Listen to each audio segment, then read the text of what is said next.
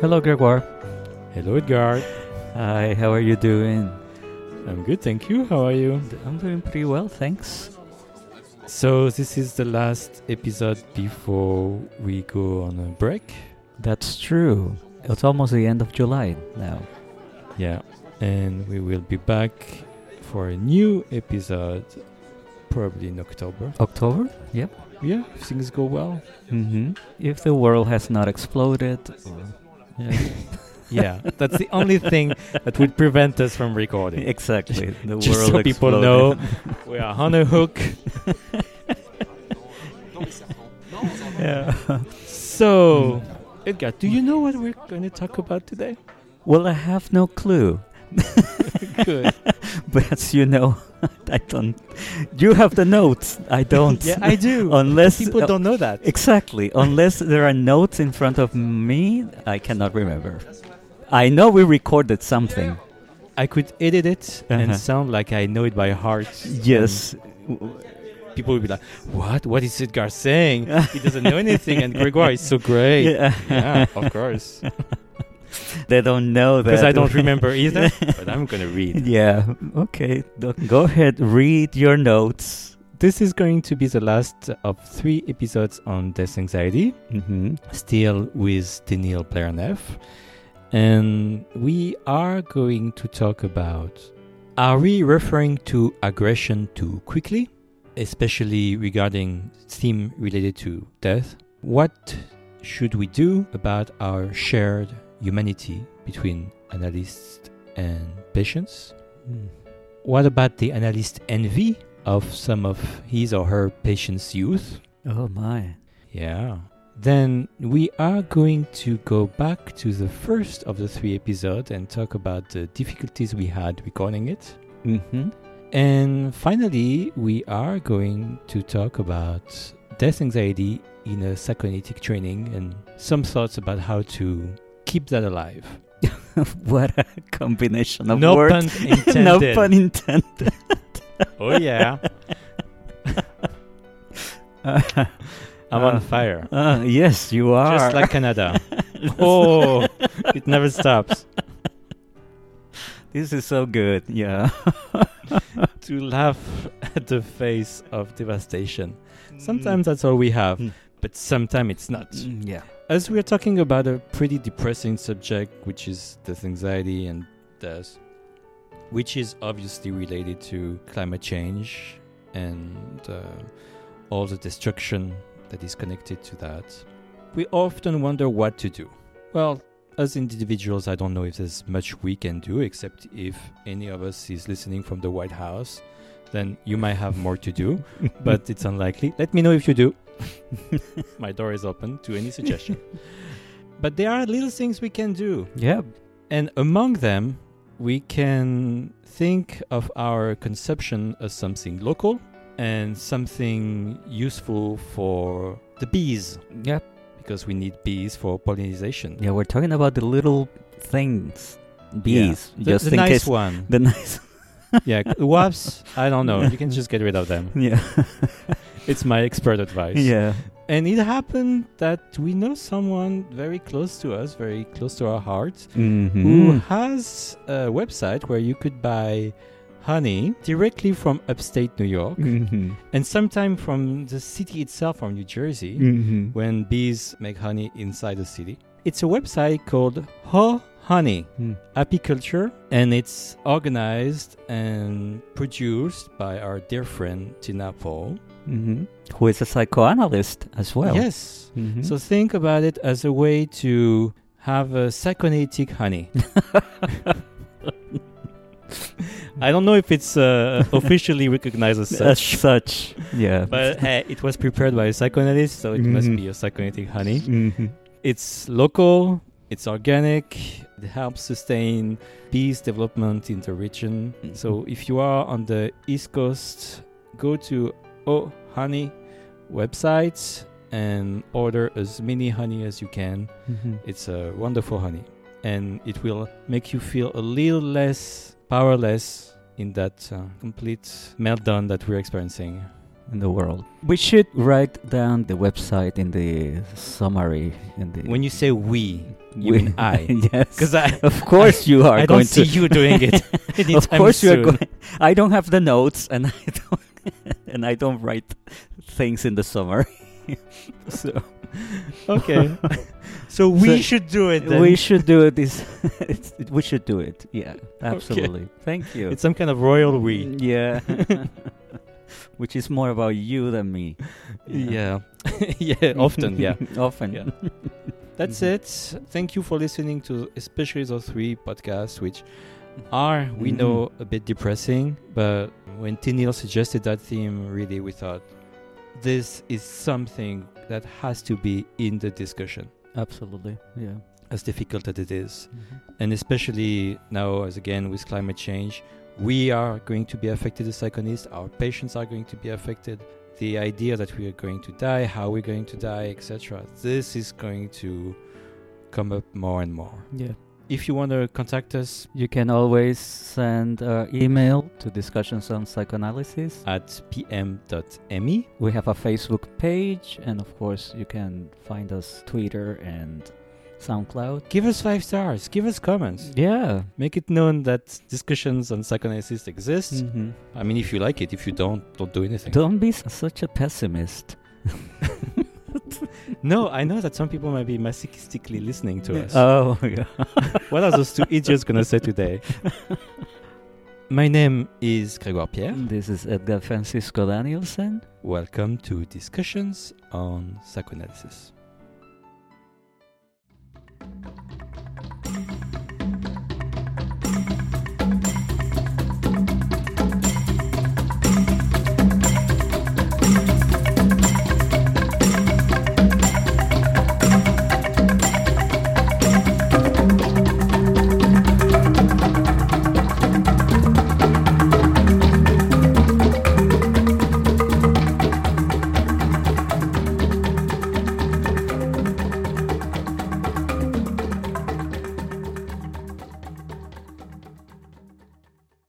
Edgar, do you think that we might be going too quickly on aggression when a patient of us is worried about our health or maybe that we could die? I think we have been trained to move quickly onto exploring the potential of aggression, either in the words or the silence or the dreams. You know, I remember a case in which part of a presentation was a dream, and in the dream the patient sees their analyst who is dyeing her hair, the analyst's hair. So when the patient brings that up in session, the analyst moved very quickly into, oh, so you have a death wish about me. Meaning this is a derivative of the aggressive drive. You want me dead. When in fact what seemed to be happening is that the analysand was very concerned about the health of their analyst, because the analysand had seen some signs, physical signs in the analyst. So what could not be expressed in session came through a dream. And unfortunately, the analyst went immediately and too quickly into the aggression. The derivative of the aggressive drive is showing up in your dreams. You want me dead. So I think that's one of the challenges of those of us who have been trained in a more classical psychoanalysis, Freudian dual drive theory, so on and so forth. And unfortunately, we have been criticized about this, and I think the critiques are valid, as this case with the dream shows up. Yeah. It's as if in situations like that, the analyst might not be able to tolerate the care or the love that the patient is expressing. That's one possibility. The other possibility is that the analyst is not able to contain their fear about their own health issues. it's possible that they don't exclude each other. Exactly. So it's a very challenging situation for the analyst who might be sick or experiencing some sort of physical malaise, and at the same time having the fear, and the patient showing that in the session it's too much to be metabolized. Don't you think that could be, could be seen from a different perspective as a reenactment? The patient and the analyst both immersed in the fear, in the anxiety of death. Yes. Oh, certainly. It's funny because the dying equivalence is working in English. I was thinking as you were presenting the case that in French it would be teindre the hair, and I was like, teindre, die, mourir, no, nothing. There's something about the language. It's not how the unconscious is not just universal. It's built upon the language that you learn and that you use to communicate with the people. Because as we say, usually when we have a dream, one of the person we address the dream to is the analyst. Yeah. So, in that case, it has to be said in English to be understood. Correct. Not in Spanish, for example.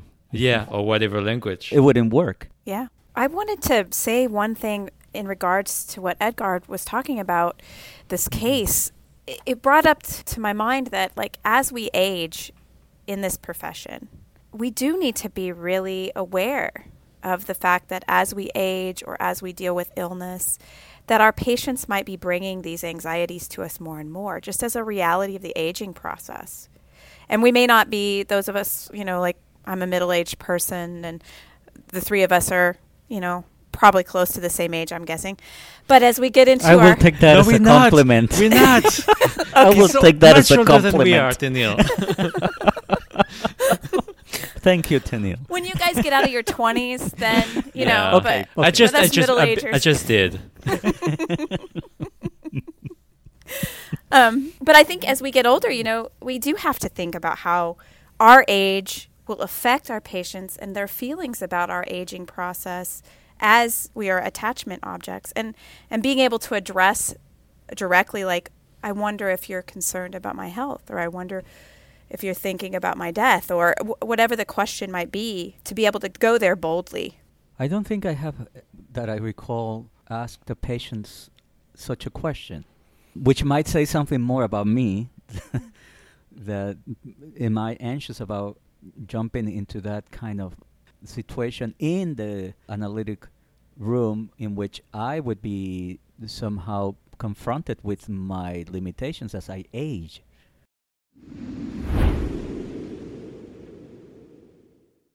We are a psychoanalyst in a different position than our patient. There is an asymmetrical dynamic in the work. Of course, yes. And I feel like in those moments, something similar happened during the lockdown. Mm-hmm. And especially before there was any vaccine. There was a fragility that we shared.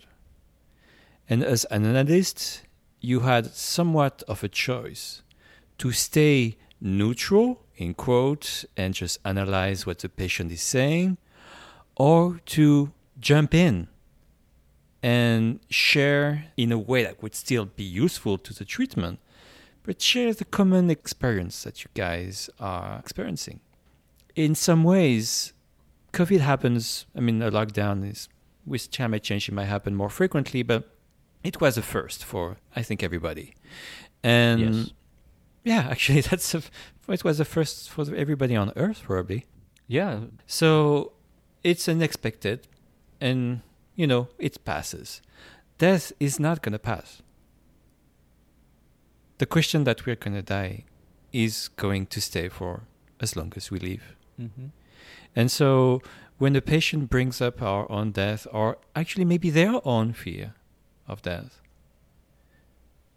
I feel like something of the same fragility is at stake. And so we might be tempted as a defensive maneuver to reject it, to, in some ways, analyze it too much, or only analyze it, as a way to defend ourselves. Like, for instance, I got COVID once, and I remember I felt ashamed It was after the vaccine. I already had 1 or 2 shots. And I remember I had an hesitation. I actually, at some point, eventually told my patient, but I remember feeling that it was difficult to address, even if intellectually I knew it was the right thing to do. I knew my life was not in danger, but COVID had been so clearly associated to imminent death that even if I knew that I was not going to die, the idea was still very much present. And also, I have to say, a sense of shame that I caught it. Irrational. As if you had not protected yourself enough or were something like irresponsible. And so I decided that because I felt like that, it was even more so important that I mentioned it to my patients. So to help them feel 2 things. To help them feel like it's okay. And also in our dynamic, to not make myself put pressure on them unconsciously. Being angry at them for having forced me, in quote, because they were not part of the discussion, to hide that information from them. For both those reasons, I decided that it was actually at that moment important to say. What would I have said if I had had COVID before the vaccine? I don't know, because then the idea that I might die might have been overwhelming. Now that you can say that, I got COVID just at the beginning. In fact, lockdown happened in New York, March 13th. I began to have symptoms a few days later, so I was in the first wave. I didn't disclose that to my patients, I think in part because of what you're saying, Everybody's very scared, and in what ways this will propel the treatment if I also say that this is happening to me. And probably someone else would have chosen a different path, but it was the beginning. We didn't know there were no vaccine, people were dying. It was a crazy moment. I mean, it was scary. It was crazy. It was very scary. So I decided not to disclose. Later on, when some of my patients began to tell me that they had symptoms, then I shared with them that I had had COVID, but it was not to all of them. And I wish I could remember why I decided to do with some and not with others. That's not clear to me. I would have to go back in time and try to ask a question for each one of my patients. Well, good luck with that. Good luck with that. Yeah. Your superego is inflating. Oh, my goodness. This is really important, what you're saying, in the sense that COVID was a time where our humanity as analysts, right, the kind of fantasy that people build around us, or the projections, or all the things we contain exist, but also the humanness of us, right? We get COVID, we got sick, we lost people, they lost people. And I think death is the same, right? We're all going to die. That's something we all share. And the reality of it is really a lot for any human to sort of sit with. Mm-hmm. And knowing how to handle that in a session, it's not an easy thing. And I think it's very easy for us to defend against it ourselves as analysts. I can think of many times in the recent years where people were talking about subjects around death anxiety, and I remember just sitting there in silence with them, right? And on one level, that's a technique we use all the time, where we just sit in the presence of like very intense motions and we're just with someone in them. However, I think upon reflection, part of the silence was that I was sitting with them in it, but I wasn't able to work with them through it, if that makes sense. Yeah, it makes sense. I let it hang in the air and I tolerated it, but I didn't know what to do with it myself. And I think if I had those moments to go back, I would do things differently these days because of some of the thinking and work on this that I have done myself. But those moments are hard. Yeah. I remember I had a patient who was misdiagnosed with a terminal and imminent disease. Mm-hmm. And, well, there is nothing to say but to recognize that it is not just a fantasy. That, yeah, it could happen. And to not shy away from it. I mean, I'm presenting it. I don't know if it's a general thing to do, but I think that's what I experience in this situation. That, what are you going to say? Oh, tell me about your anxiety. Does that remind you of something? Like, shut up. No, this is terrible news. To use the word you used last week, well, while we were recording last week, it would be cruel for the analyst to ask such a question. Yeah. Tell me about your feelings. Well, I'm going to die. What do you want me to tell you? You know? Because the patient was talking about how, and that was the surprising part to me, is that it was not just he's on death, but the fact that he would abandon or not see the ones he loved grow up. Mm-hmm. And there is, at least for healthy people who are all of a sudden diagnosed with terminal disease or something like that, we're not ready. I don't know if we can be ready. I mean, I've heard of some old people being like, yeah, okay, I'm done. Can I just die? Can I let me die, please? I'm like, oh, but I wish I can get there eventually. But it's fine. But as we're here today, we're not in this position. We are not expecting. You see, symbolically speaking, we did not integrate that. It's not supposed to be our time. And people are not expecting it. And we live our life in a way that is not taking that into account. We're supposed to die later. But then it can abruptly fall onto someone. And if this someone is your patient, I would certainly sit with them with the fact that there is nothing to do. It's part of our work that we tend to forget because we are analyzing machines in some ways when we are in therapy. I mean, when we are therapists. But part of our job is also just to be a witness. And sometimes that's the only thing that we can do. Yeah.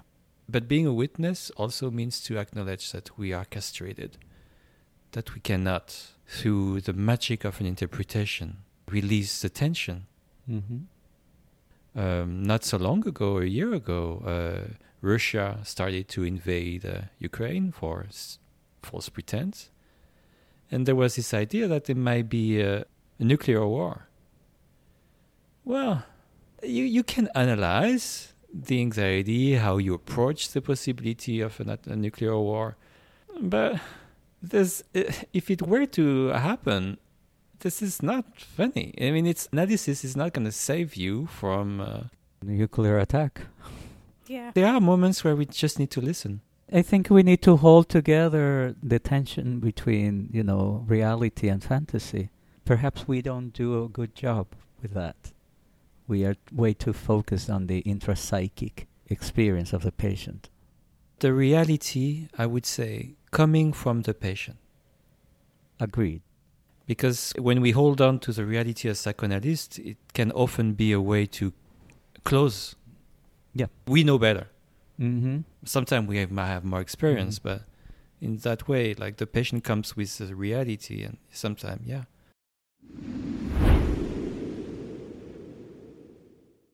I want to shift in a different direction. What about some of us have very young patients, 19, 20, and there is some sort of grandiosity that is part of that age, that we're invincible.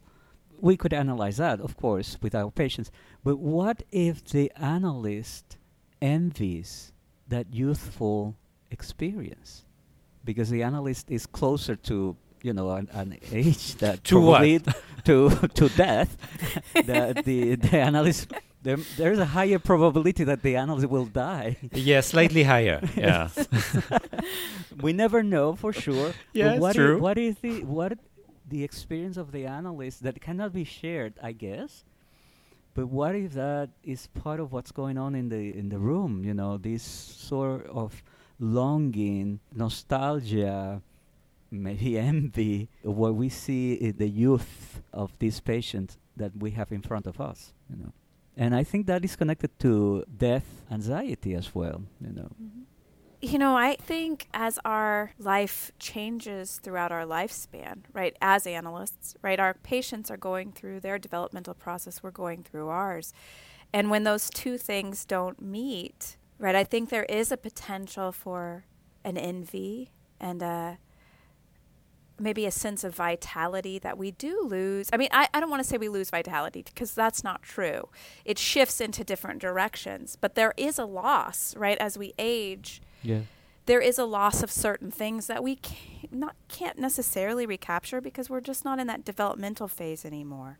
Mm-hmm. So yeah, I think kind of a libidinal energy shift that is related to death or the losses that we experience as we move through the lifespan. Mm-hmm. I think what I hear you saying is that every loss we experience is a reminder of the major loss that we'll experience at the end, Yes. which is the loss of our life, Yes. So, and I agree, vitality is transformed. It takes different shapes as we develop through life. We need to mourn the loss of some sort of expressions of vitality. Mm-hmm. As we progress through life, we won't be walking as fast, more sensitive to cold and heat right now. So that's an example, and I need to acknowledge that that's my body and how it has changed. Mm-hmm. It makes me think that getting older, I mean, after a certain point, and maybe that's what it is to enter your 40s, there is a sense of finitude that becomes a little bit more concrete. Yes. Yes. And when you see younger patients, you see, or even younger people, but with patients it's probably more intense, you see the lack of understanding of where they are. Mm-hmm. Which actually reminds me of myself growing up when I would hear, I mean, I guess it was the same for you guys, oh, you're young, oh, you feel invincible. I was like, I just feel like I feel. I mean, what are you talking about, old people? And and now I'm like, oh, that's what they meant. Yes, I remember I started in analytic training in my 20s. And so I was a young, therapist, and I remember a supervisor telling me, at this period of being an analyst, you're going to experience erotic transference and patients are going to fall in love with you. And then at some point, my supervisor was older. At some point you're going to notice that shift and they don't fall in love with you anymore. They project their mom or, like some, and it's true. It happens. That's so sad. It's like, okay. And funny at the same time. Yeah. I'm mom now. I'm no longer like, the Yeah. love object. I'm a dad. Oh, you're a love object. Granddad. But a different one. Yes, I'm a different one. Yeah. Funny.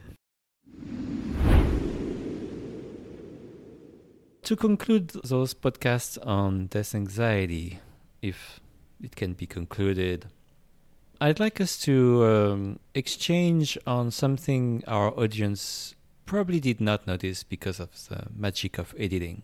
But I would like us to go back to the difficulty we had, especially at first, talking about the subject. And I'm going to try when I edit to keep the silences Yeah. for that part.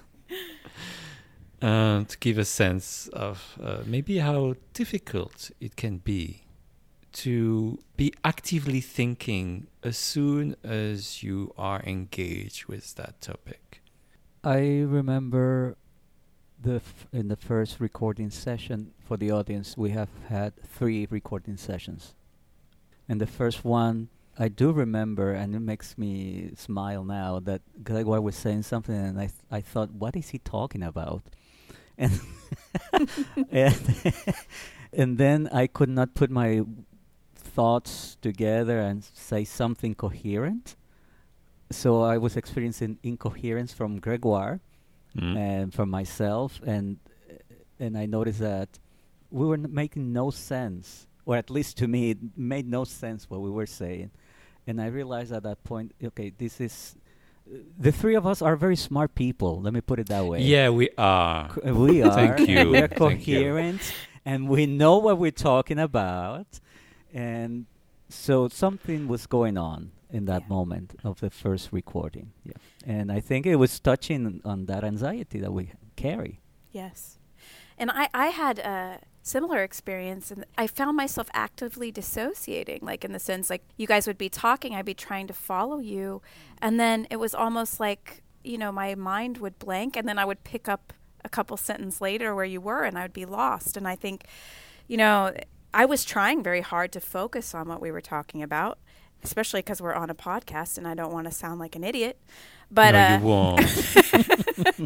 I wanted to sound good. I wanted to have something important to say. Editing will make you sound so smart, Neil. Don't worry. Good. Nobody will know. It was really hard to focus, and I kept getting lost in my thoughts, or my mind would go blank. And it was unusual because it doesn't happen like that. And we knew what we would be talking about, but as we got into the discussion, it kind of, I got dysregulated and disoriented.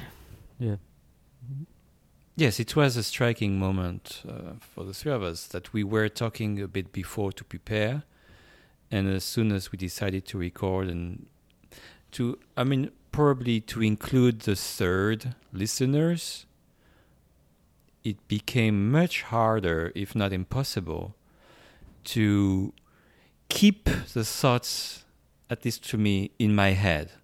And similar to what Edgar just described, like I would talk, I could hear myself talking, but like it's like you're paving the street as you're walking.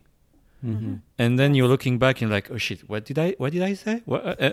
And so through the editing, I was able to remove those moments and to create a more coherent narrative. So I think now maybe some of the listeners now are going to look back at the first recording like, this was all a fraud.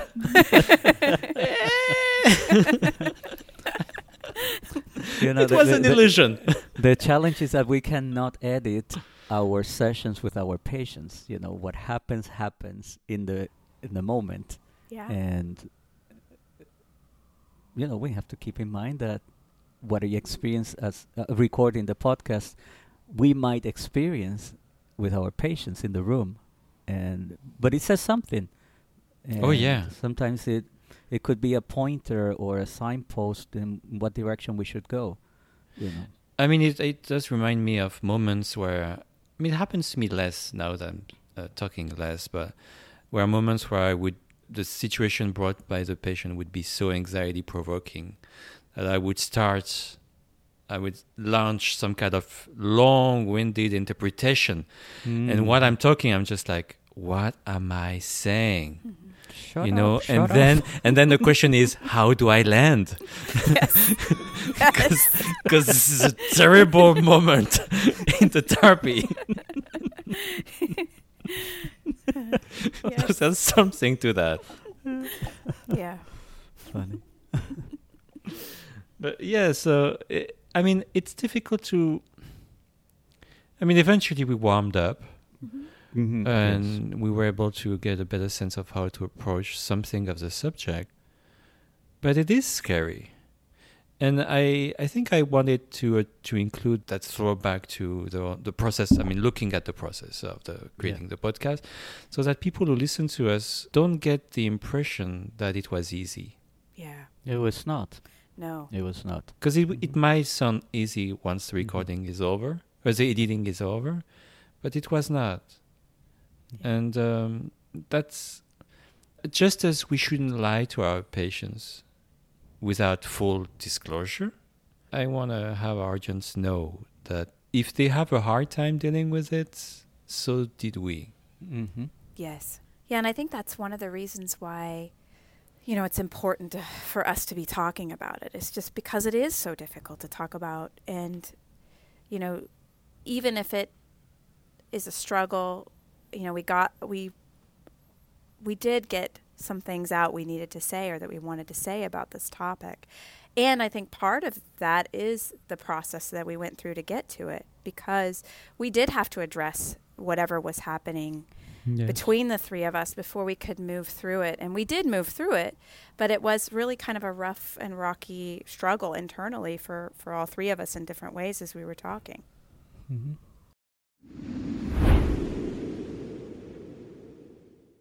Because that leads me to a question that you addressed, Daniel, in the pre-production of the podcast.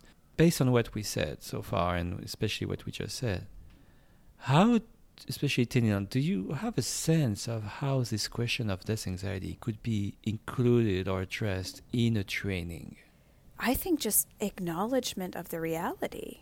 I do think exploring fantasies around death and, symbolic connections and all the things we do as analysts are important, but also to be able to present the real more effectively, because I don't think we ever address that in training, not to my recollection. However, I could have been repressing that, So, honestly, I was pretty young when I went into analytic training, and maybe it just wasn't as close to my mind as it is now. I don't remember any class addressing it at NPAP.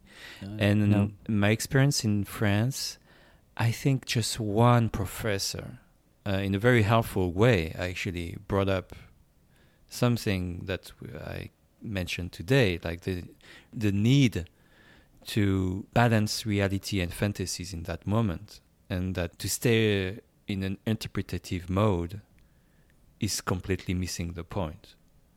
Mm-hmm. But in all my training in France, I think it was just once. So it might not just be NPAP. It is a difficult theme. What I do remember is that in some classes or seminars, what if a patient has suicidal ideations? Mm. That we have touched upon. Now, I want to add a note here. We've had some colleagues of ours at NPAP who have died. Mm-hmm. And one thing that it was quite notable for me is that one of them committed suicide. And it was very difficult for us to talk about that death. Many others have died, and cancer, heart attack. That was easier to talk about. But one person who decided to take his life, that was very difficult. And what I observed is that instead of talking about the death and how it impacted us, many people ask for, we need a seminar on assessing suicidal risk. Mm-hmm. That is defensive in nature. Yes. Really? we are so scared of what has happened because one colleague of ours decided that he was going to take his life, that we could not handle the situation. We could not metabolize. And the only way to metabolize was to go through what do I do if there's a suicidal patient? Which is okay, that's fine in terms of training. But I think it missed the point of a conversation about death. Death that happens or death that we decide to go through in the case of a suicide. A conversation, or I'm not sure we need to discuss death per se, more that we should not avoid discussing it. Might not be a very clear distinction. Mm-hmm. I don't think it should be a taboo, but I don't really know also, on the other hand, how to address it as a topic. I mean, we did a bit for the podcast, but some people had the need, and then it began to show up in what people were saying in the listserv. Mm-hmm. And then one person realized, why don't we meet, sit in the room together, and see where it goes? And that is the kind of conversation that I'm thinking about. To talk about technique and what to do, that's a different subject and an important one. But processing death, the death of a colleague, in whatever forms that death came to be, what I saw in many of our colleagues is that they decided to gather, to sit together and talk without the rigidity of a plan, of a workshop. maybe one of the things to say when someone dies is, or to let oneself experience, and is anger. Anger. I do remember one person saying how angry she was that our colleague took his life. Terribly angry. Maybe unfair, but that is a feeling we can Mhm. have. Yeah. Yeah, and I think that kind of discussion, right, just being in the presence of how you feel about it, within yourself as an analyst, but also with helping your patients to do that. Like, the colleagues that all met, I wasn't a part of this, but I imagine that was, a way for them to share feelings together about this very complicated thing. And I think allowing those feelings a place to be is so important. And I don't know that a class necessarily does that, but there are questions within the structure of the classroom, especially analytic training, that can help us process internally what might actually be stopping us from having conversations with our patients about these things, or even with ourselves, right? Because if we're not having those internal conversations with ourselves, it's hard to see them in our patients. Yeah.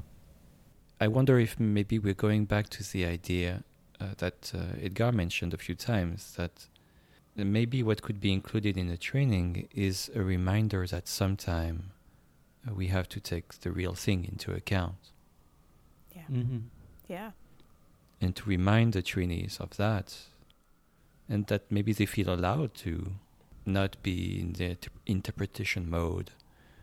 Because there are things we do that we are not allowed to do by our training institutes, which is, I think, it's too bad. And so for analysts to feel allowed and legitimate in a position that wouldn't be absolute. Yeah. And I have to say, I did read 2 books that really helped me by Irvin Yalom. One is Staring at the Sun, and the other is Keepers of the Day. And they're case studies where he kind of addresses it. And whether I would do it the way he does it, is beside the point, but it got me thinking in a very deep way about how I am handling these subjects and how I am processing them within myself. And so those of you who are listening to this and are interested, you may want to check those books out, just as an exercise in getting your mind thinking or processing within yourself about it.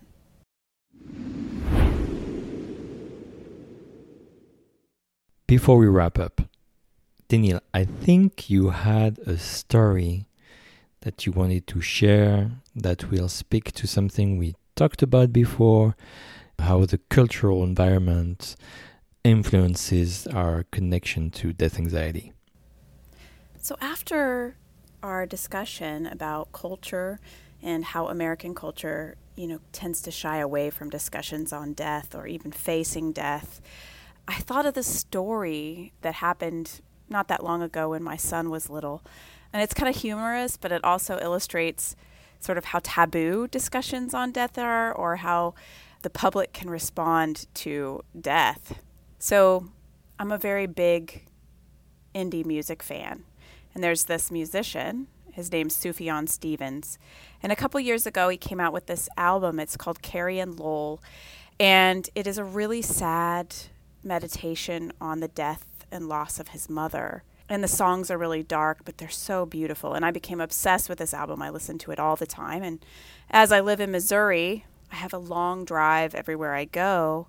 And so I had my, at the time, 3-year-old son in the car, running errands. And so I'd be listening to this album over and over again. And so one day we were in the grocery store and he was in the cart and we were just going down the aisles and he started to sing the song. And the chorus to one of the songs called 4th of July is, "We're all gonna die." And so my sweet little 3-year-old son is in the grocery store singing, "We're all gonna die," in his little angelic voice. And all the people in the store that heard him are just giving me the death glare, like, what are you teaching your kid? And I felt really embarrassed, and, it's kind of a funny story at the same time, because he didn't know what he was saying, but everybody was looking at me like I was the worst mother, and I was feeling like the worst mother in that moment. yeah, so that's kind of a humorous story about death and the discussions of death. That's a very cute story, Tennille. Thank you.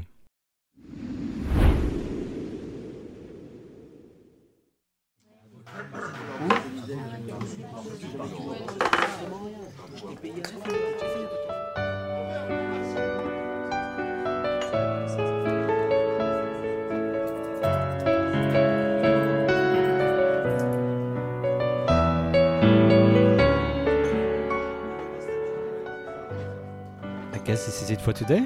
Yes, our third and last installment on death anxiety. Yeah. I guess there might be more, but I think we're ready to move on.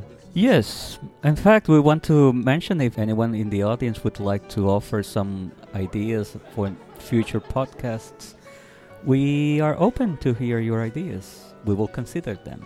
Yes, feel free to contact us and give us some suggestions. We still have a lot of ideas ready to be used on a sheet of paper, but we are also very interested in what people might be curious about, and then maybe for us to think about it, etc., and try to produce something. I guess so. We'll see you probably in October. That's and it. By the time we meet, maybe I'm going to be a member at NPAP. Oh, what?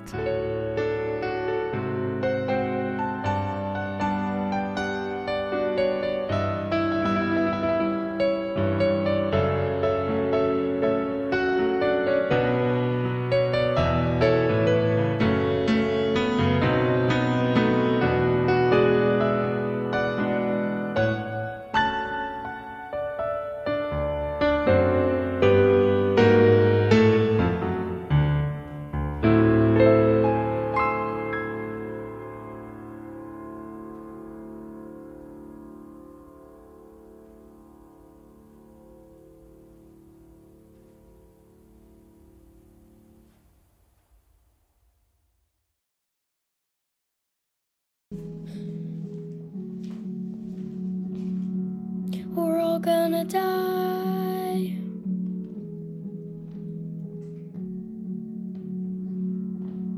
We're all gonna die.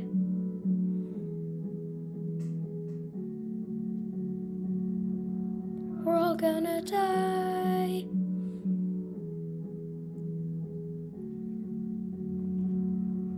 We're all gonna die. Alright, let's see it.